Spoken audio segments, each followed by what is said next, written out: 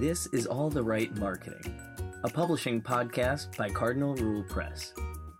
Now, here's your host, Maria Dismonti. Welcome to All the Right Marketing, where we talk with business owners and industry leaders about marketing their programs and their products.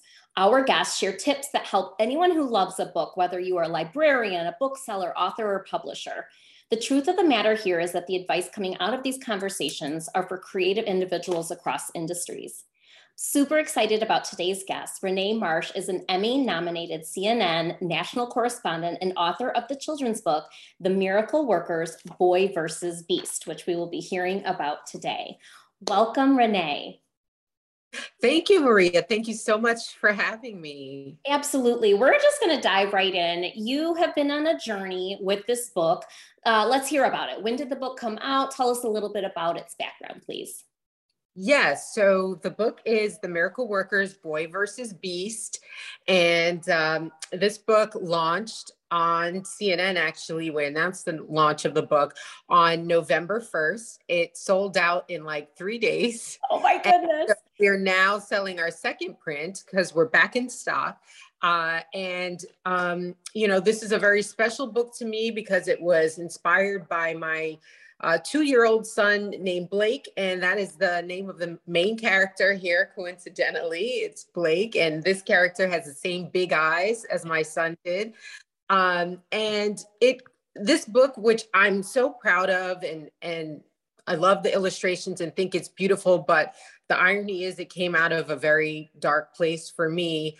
For those who don't know my story, my son Blake was diagnosed with an aggressive and rare brain tumor at 9 months old.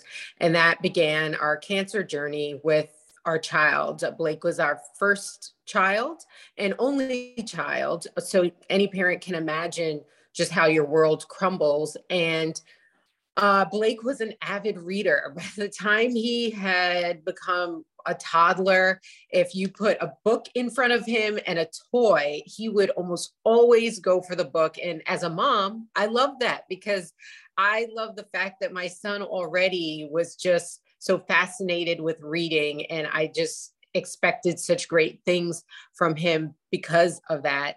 And when we spent time in the hospital with Blake during his cancer treatments, we would have like luggage full of books that we would bring just for him because many times we would spend about 30 days or more in the hospital at a time.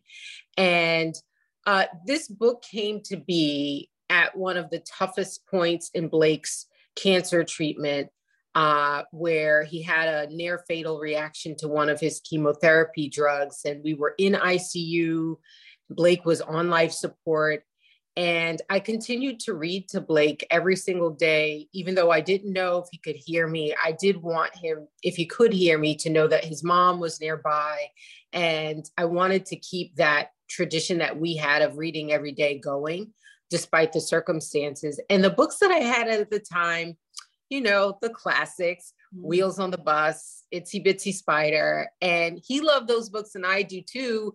But in that moment of seeing your child on life support, I wished at that time that I had a different kind of book for Blake, a book that kind of represented this fighting spirit that I was desperately holding on to when everything around me looked like just bad news all around.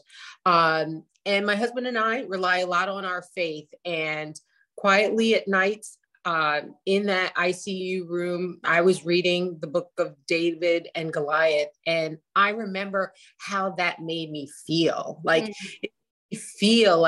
you know, this is an uphill battle, but I can do it. This disease is bigger than us. At least it felt that way, but we can do it. I'm looking at Blake on life support, but we can do it. And I said to myself in that moment, I want to write a book that makes me feel that way when I'm reading it to Blake, and hopefully teach him at a young age that fighting spirit. And that is how this book came to be. And in many ways, this is a modern version of a David and Goliath type book, because this little boy named Blake is facing just a monster of a problem in this book. And he has to unlock what is the key to defeating this monster and getting the help of these magical miracle workers. So that's what this book is about. And really, the goal is to help parents teach children this concept of hope. It's an abstract concept, but we have seen in our world for the last 2 years, we've all been faced with life challenges and difficulties. And I know from my personal experience, having hope in my survival toolkit really has been the thing to carry me through. So I hope that this book helps parents impart that very early in their children. I love how you refer to it as a toolkit, because that's one of the things at Cardinal Rule Press. We are publishing books that add to children's toolkits. And I have to tell you that we talk a lot about books being windows and mirrors for children. And when you said, I wanted to have a book for him so that, that I could read and I could experience that hope, but then he could also see in a character that fighting spirit, that's that mirror for Blake, right? Being able to see himself in a picture book as this powerful child who has hope and who has courage and strength. But then when we look at the window, other children. So I'm sure you have family, right? Other children, let's say you have a niece or a nephew, for them to be able to see a window into what Blake is experiencing and be able to have that empathy for your family. That's that window that we hope that books can really bring to children, those windows and mirrors. And I don't know if there are a lot of picture books that speak to what you're talking about, and especially with having children as the main characters. The Wheels on the Bus. Well, I don't remember the other book that you had mentioned, but oftentimes we have, little talking dinosaurs and fuzzy bunnies who are experiencing these things, but it's really hard for children to make that connection when they can't see themselves within the pictures. Renee, there are some gorgeous illustrations in this book as well. How did you find your illustrator? I'm thinking of this picture with wings and all these beautiful colors that I looked through the book and I was just amazed at the illustrations. Tell us a little bit about the artwork. Well, thank you. So this was definitely a team effort as far as the illustrations go. I had a creative designer by the name of Talitha Shipman, who she was just a lovely person to work with because she was able to keep the ball rolling while I was in the hospital. Obviously, Blake was always my number one priority, but I would take time to write the book on my notes app in my iPhone when Blake was asleep. But Talitha, she was able to lay this book out in the way that you see it. And I actually found this illustrator on the freelance website Reedsy. Have you heard? No. Mm-mm. So Italy, we spoke primarily via email. There is obviously a time difference, but it worked out really well. And my only thing going into this project was that I wanted bright, bold pictures. I tapped into all the things that I was attracted to as a child. And I wanted to create a book that if I was, 3 or 4 years old again, what would I be attracted to? So, I wanted the characters, as far as the miracle workers, to all have their own personality, different outfits. So it was a collaborative effort. Diversity was very important to me. I wanted any child to see, if they open this book, that they could be reflected in one of the miracle workers themselves. So I tried very hard to do that. But we all worked together. And then the illustrator, after getting some cues from us, just took off and created something very beautiful. And we're very happy with it. It turned out lovely. And I think she nailed it when you're talking about all those elements that you wanted included with diversity, the bright colors, and, a range of different children and abilities. Renee, the second part of our interview today is going to be talking about the fact that this book is just one part of this mission that you are now on.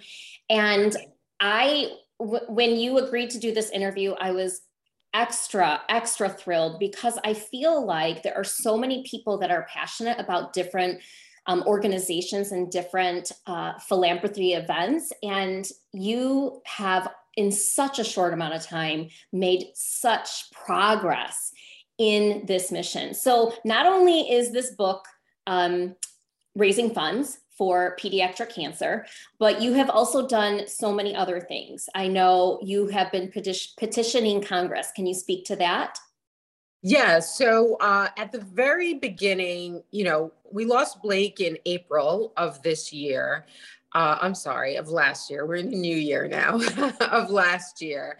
And it was my first Mother's Day without him. So that was like just 25 days later.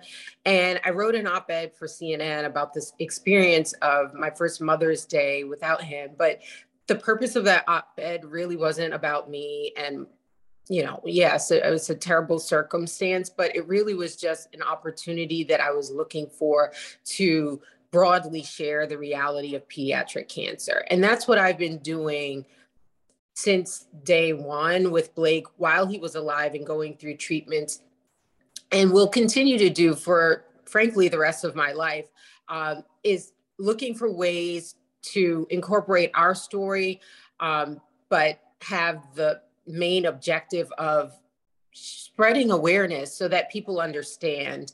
And I found a bunch of ways to do that. So this petition was created in this, my first Mother's Day after losing Blake. And it's intended to be a living document so that members of Congress will understand that there is this vast support for us as a nation to do more for children with cancer. I think that most people, the most that they know is like maybe a St. Jude commercial that they see on television as far as childhood cancer. What they don't realize is that, when you look at the big pot of money that's allocated for cancer research on an annual basis, pediatric cancer gets roughly 5% of that. It varies from year to year, but if I were to estimate of the billions of dollars, they get a sliver. And the vast majority of it goes to adult cancer research. And when you talk about children are our future. Exactly. And, when you talk about the pharmaceutical industry, I mean, there's more money for them to invest in research and development for adult cancer research, because the bottom line is more adults do have cancer than children. So it becomes a numbers game. And in the end, there is this injustice of how much we're devoting as a country to really understanding a child's type of cancer, because it's very different than an adult. And I didn't think that a lot of people know that. And I live firsthand the deadly consequences of not understanding and researching enough this sort of different types of pediatric cancer. So I created that petition. At last time I checked, it's at, I think, close to 14,000 signatures. But you can sign it and support it at cancelchildhoodcancer.com. We will link it in your show notes for sure. And I presented that petition this past September to members of Congress. I spoke to members of Congress about this issue and shared with them my firsthand account as a mom and all the things that I learned along the way about where we're frankly failing children who are in the hospital right now with various types of cancer. Because honestly, they're the ones who can change this. My book is great. 100% of the net profits here go to brain cancer research. I'm working with the Pediatric Brain Tumor Foundation. But my book is not going to save every single child that gets diagnosed with cancer. I've identified a problem, and I'm devoted to being a part of the solution by way of this book and speaking out about the realities. But one woman cannot do it alone. There are many parents doing similar efforts as far as spreading awareness, but we just can't do it alone. This is going to be a collective effort. So that's one way that I've been kind of working towards this cause.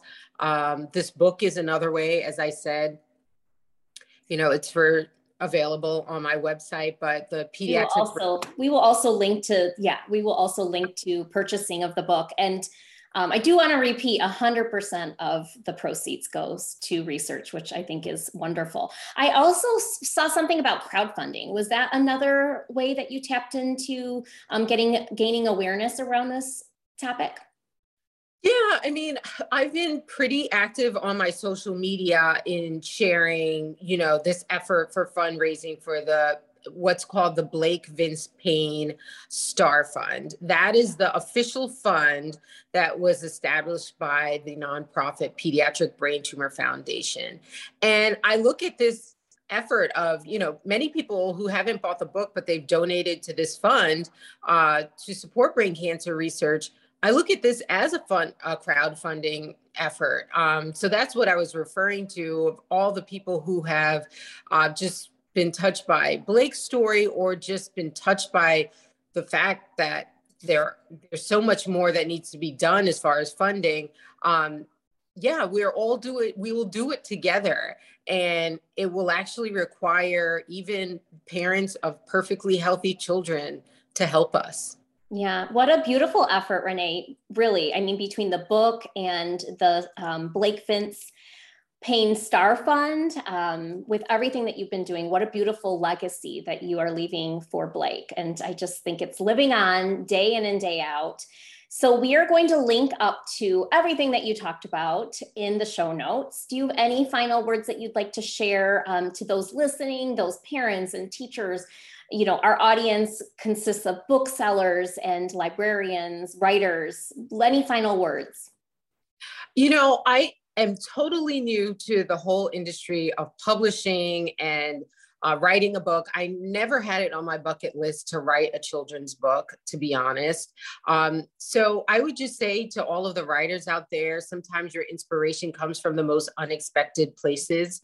And that was certainly the case for me. And the other thing that I would say is that, this just came to be, that this book is not for me. It's tied to a cause. And I do think that there is a benefit in that. And I would love to see more writers find or figure out what is it in this world that they care so deeply about that they want to make a change. I did 100%. Everyone doesn't have to do 100% of the profits, but perhaps you do 10 or 20% of your profits to a cause that you truly want to change. Because I honestly believe that it is our duty to use our gifts and our talents to be a part of the solution for whatever it is that you've identified that you want to change in this world. So I would really encourage any writer to think about, figuring out, what do I want to change in this world? And how can I use my talents to actually be a vehicle towards that change?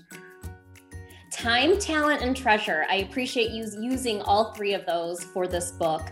And we will link everything. We are so thankful for having you here today. And we will see you soon. Thank you, Renee. Thank you. Thanks so much for having me. Cardinal Rule Press offers a variety of support to authors, booksellers, librarians, and families. Find out more at cardinalrulepress.com.